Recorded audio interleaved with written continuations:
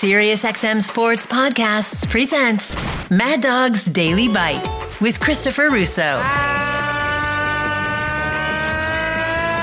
good afternoon, everybody! Mr. Lovullo, how are you today, pal, okay? I am Mad Dog. I'm here. How we doing? There he is. There he is. You're making me wear that Diamondback jersey out in the center field bleachers. What the hell are you doing here to me? Let me hear. I love it. You know what? Me and my boy, Stephen A., we're going to hold you accountable to wearing that jersey the entire week, no matter what show you're on, radio, TV.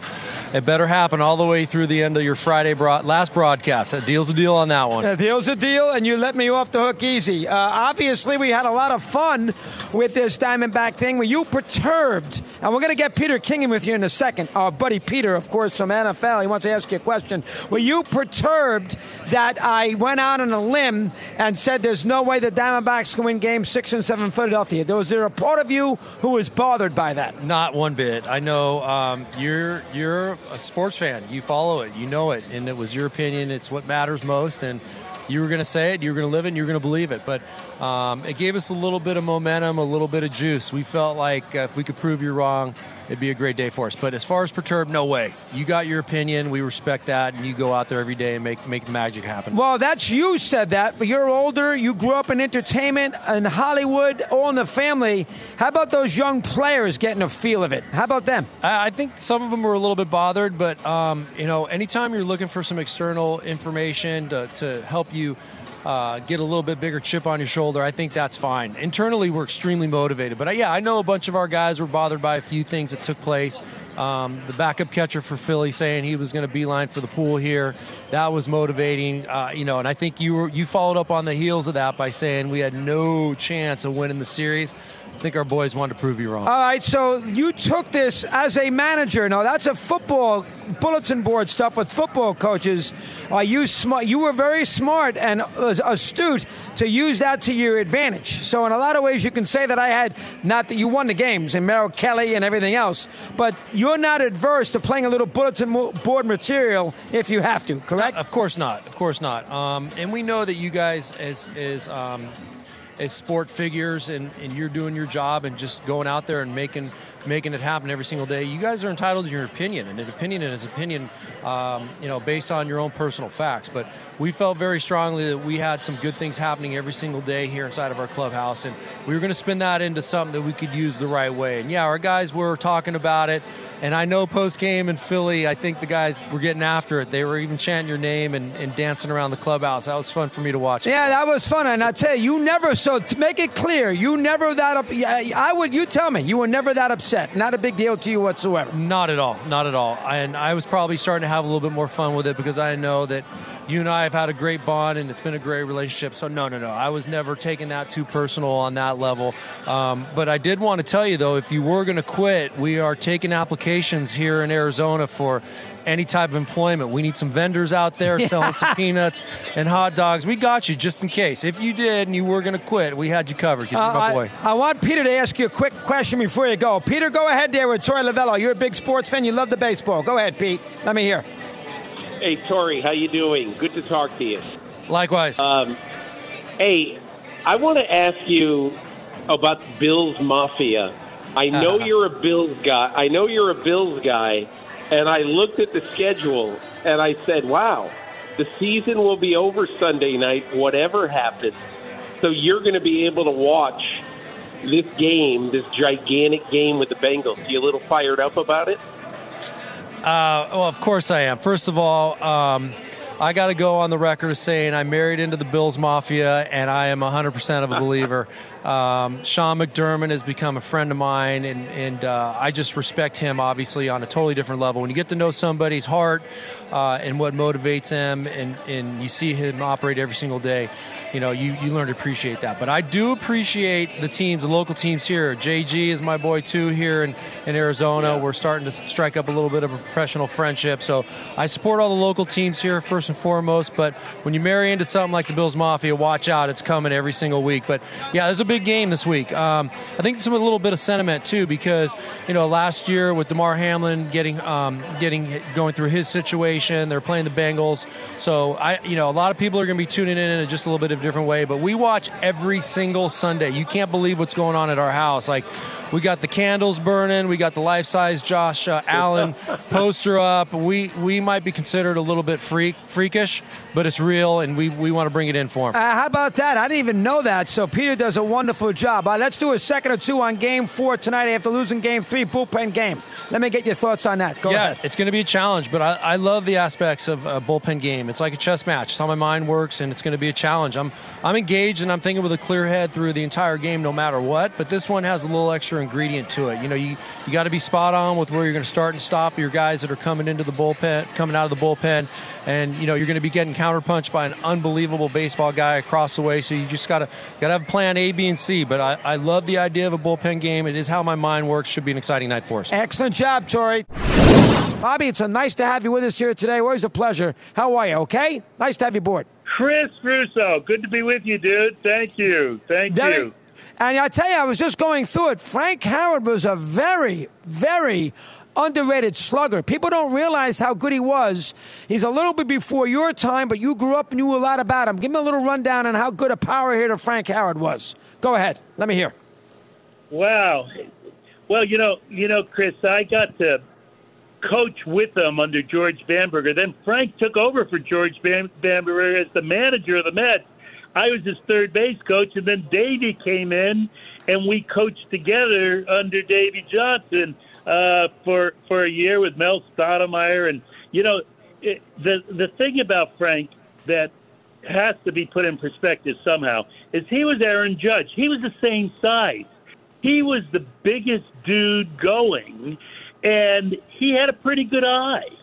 And the great thing that I hear about Frank, and I heard it repeatedly, I remember Bill Mazeroski was a coach of mine when I played in Seattle, and he used to say that Frank would hit balls literally like the line drive that was hit last night in the World Series that almost took the glove off of the second baseman for Texas, where it was just a bullet. He would hit that line drive, and it'd go over the fence. And not only go over the fence, but it would keep going until it hit something and stopped. Sometime it was a second deck.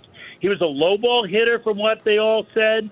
And when he got that low ball, he just golfed it at 6'7", 250 pounds. He was an amazing animal. And one of the great things about him, Chris, is that, he really studied the game of baseball. And the guy that he was infatuated with was Maury Wills. Oh, really? And, yeah, being an old Dodger in the whole 9 yards, and Maury became a manager. When Frank was a manager and a coach, the one thing he loved to do in spring training is he would take the entire group from home plate down to first base, to second base, to third base, around the home, and do a 40-minute base running lecture that Frank Howard took pride in doing and almost had Maury Wills' clinic verbatim, where he could say, how many steps you get in your lead and how you get back to the base and how you go by the base and tag up when you come back. He had the whole base running thing down, and he took pride in it. Well, how about that? You forget he was a Dodger who won a championship. We all know him as a senator, in that big RFK Stadium all those years on bad teams. He was a very important component of a very good Dodger team in the early 60s with Wills, Tommy Davis, Willie Davis, and Frank. And he was a big slugger on that team, Bobby. You probably remember it as a kid, but he was a much better offensive player in L.A. than you thought of before he went to Washington later in the 60s. How about that for a sec? Let me hear. Well, you're exactly right. He was a key component, to the Dodgers situation. It's just that he was such an outlier that there was really no one like him, and they didn't know what to do with him. And he was rather different. Frank wasn't just your normal jock. He was different. He, as a coach, he would come to the ballpark at 9 a.m. He'd get in his shorts and his T-shirt. He'd walk around with his cigar the entire day. Really? Thinking he was burning calories off. He'd take 40 minutes to go into the sauna with barbells and do his workout in the sauna, if you can imagine, and then come out and eat 4 steaks for lunch. He was quite different than anybody else around him. And I don't know the Dodgers in those days really could deal with the outlier that he was. That's a very good point, because they were a pitching and defense team. They were not a team that was going to rely on a home run. And then he goes to Washington, Bobby, and we'll get to his coaching days with you, Bobby Valentine, and Frank Howard. He goes to Washington, and he becomes, he was always a good slugger. He becomes a tremendous home run hitter. I mean, he's one of the better home run hitters in the league between 1966 and 1971. Him and Killebrew, nobody hit more home runs than him. Now, I don't know enough about that ballpark, if it was a good home run hitting ballpark. He's hitting 40, 45 home runs a year with a 275 batting average. He's not hitting 210. He's hitting with walks. So he was a much better offensive player than people realized. How about that for a sec? Go ahead. Yeah, you got it, Chris. That's before they lowered the mound. He was doing those things that, when as Carl Yastrzemski was leading the league, hitting 301 in batting average because the pitchers were so dominant. Frank was dominating pitchers. And like I said, he wasn't a wild swinger from everything that I have heard about him. I really don't have the real visual of him playing. But, being in the same uniform as him for 3.5 or 4 years, you'd hear the legend.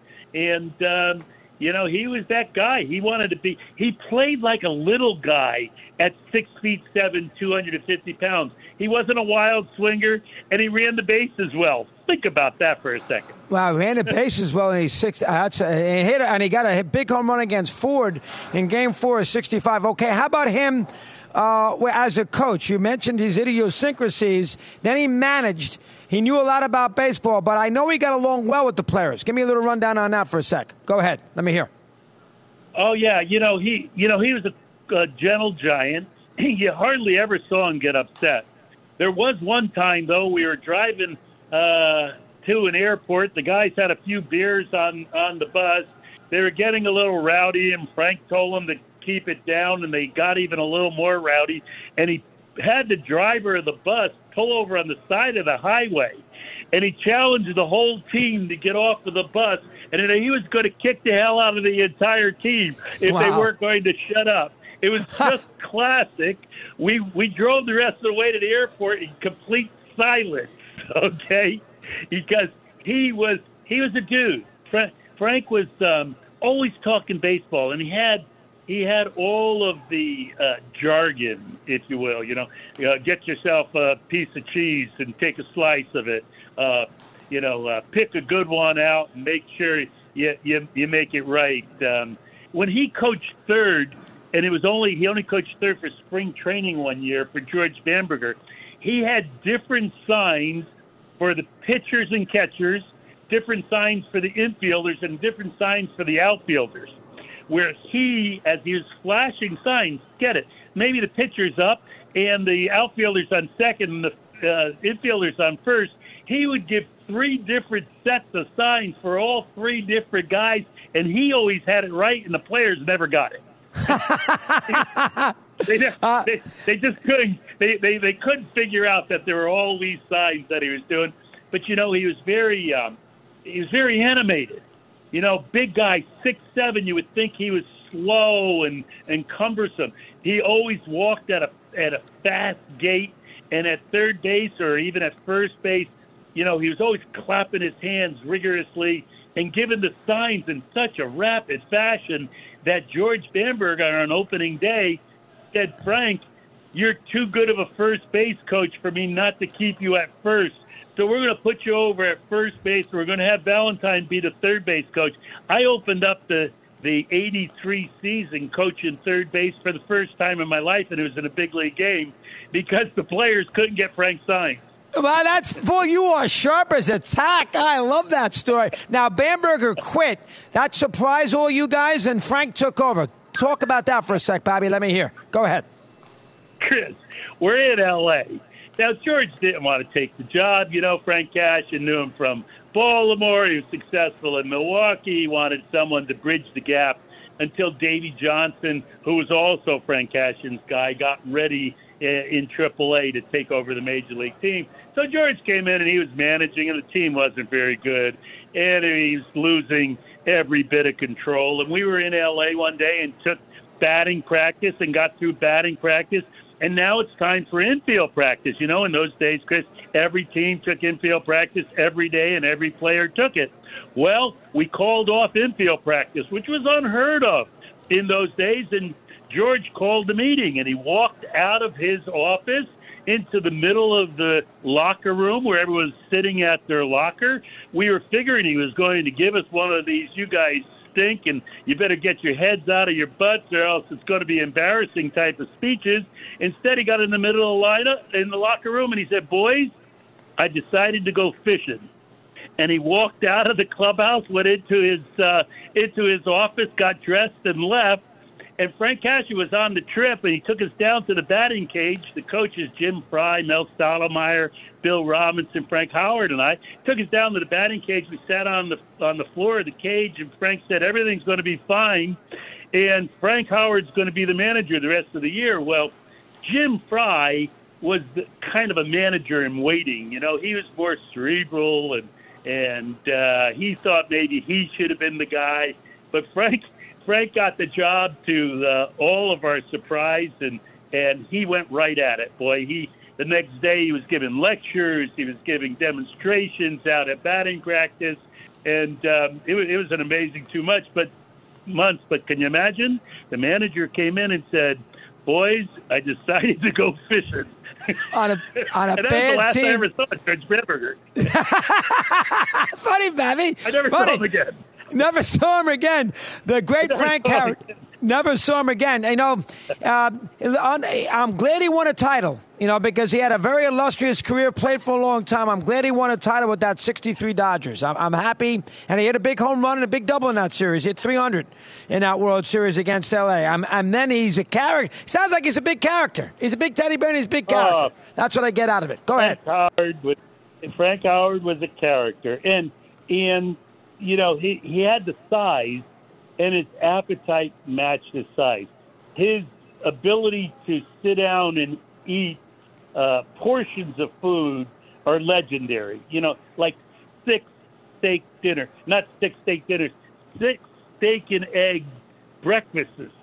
He had one time on a road trip. They just kept bringing him a steak and 2 eggs, a steak and 2 eggs, and he ate the whole thing. God. He had 6 of them. he was legendary and a wonderful human being. That's a great job, Bobby. You really put a little light on it. I knew you'd be good with it. Nobody's a better personality than you. Thanks for a little help here. Frank deserved it. Appreciate a couple minutes. Keep up the good work. Thanks for coming on. You got it. Love you, Mad Dog. Take care. Mr. Valentine on Frank Howard. Want more Chris Russo? Listen to Mad Dog Unleashed weekdays from 3 to 6 p.m. Eastern on Mad Dog Sports Radio, Sirius XM Channel 82. Mad Dog's Daily Bite is part of the Sirius XM Sports Podcast Network. If you've enjoyed this episode and want to hear more, please give a 5-star rating and leave a review. Subscribe today wherever you stream your podcasts.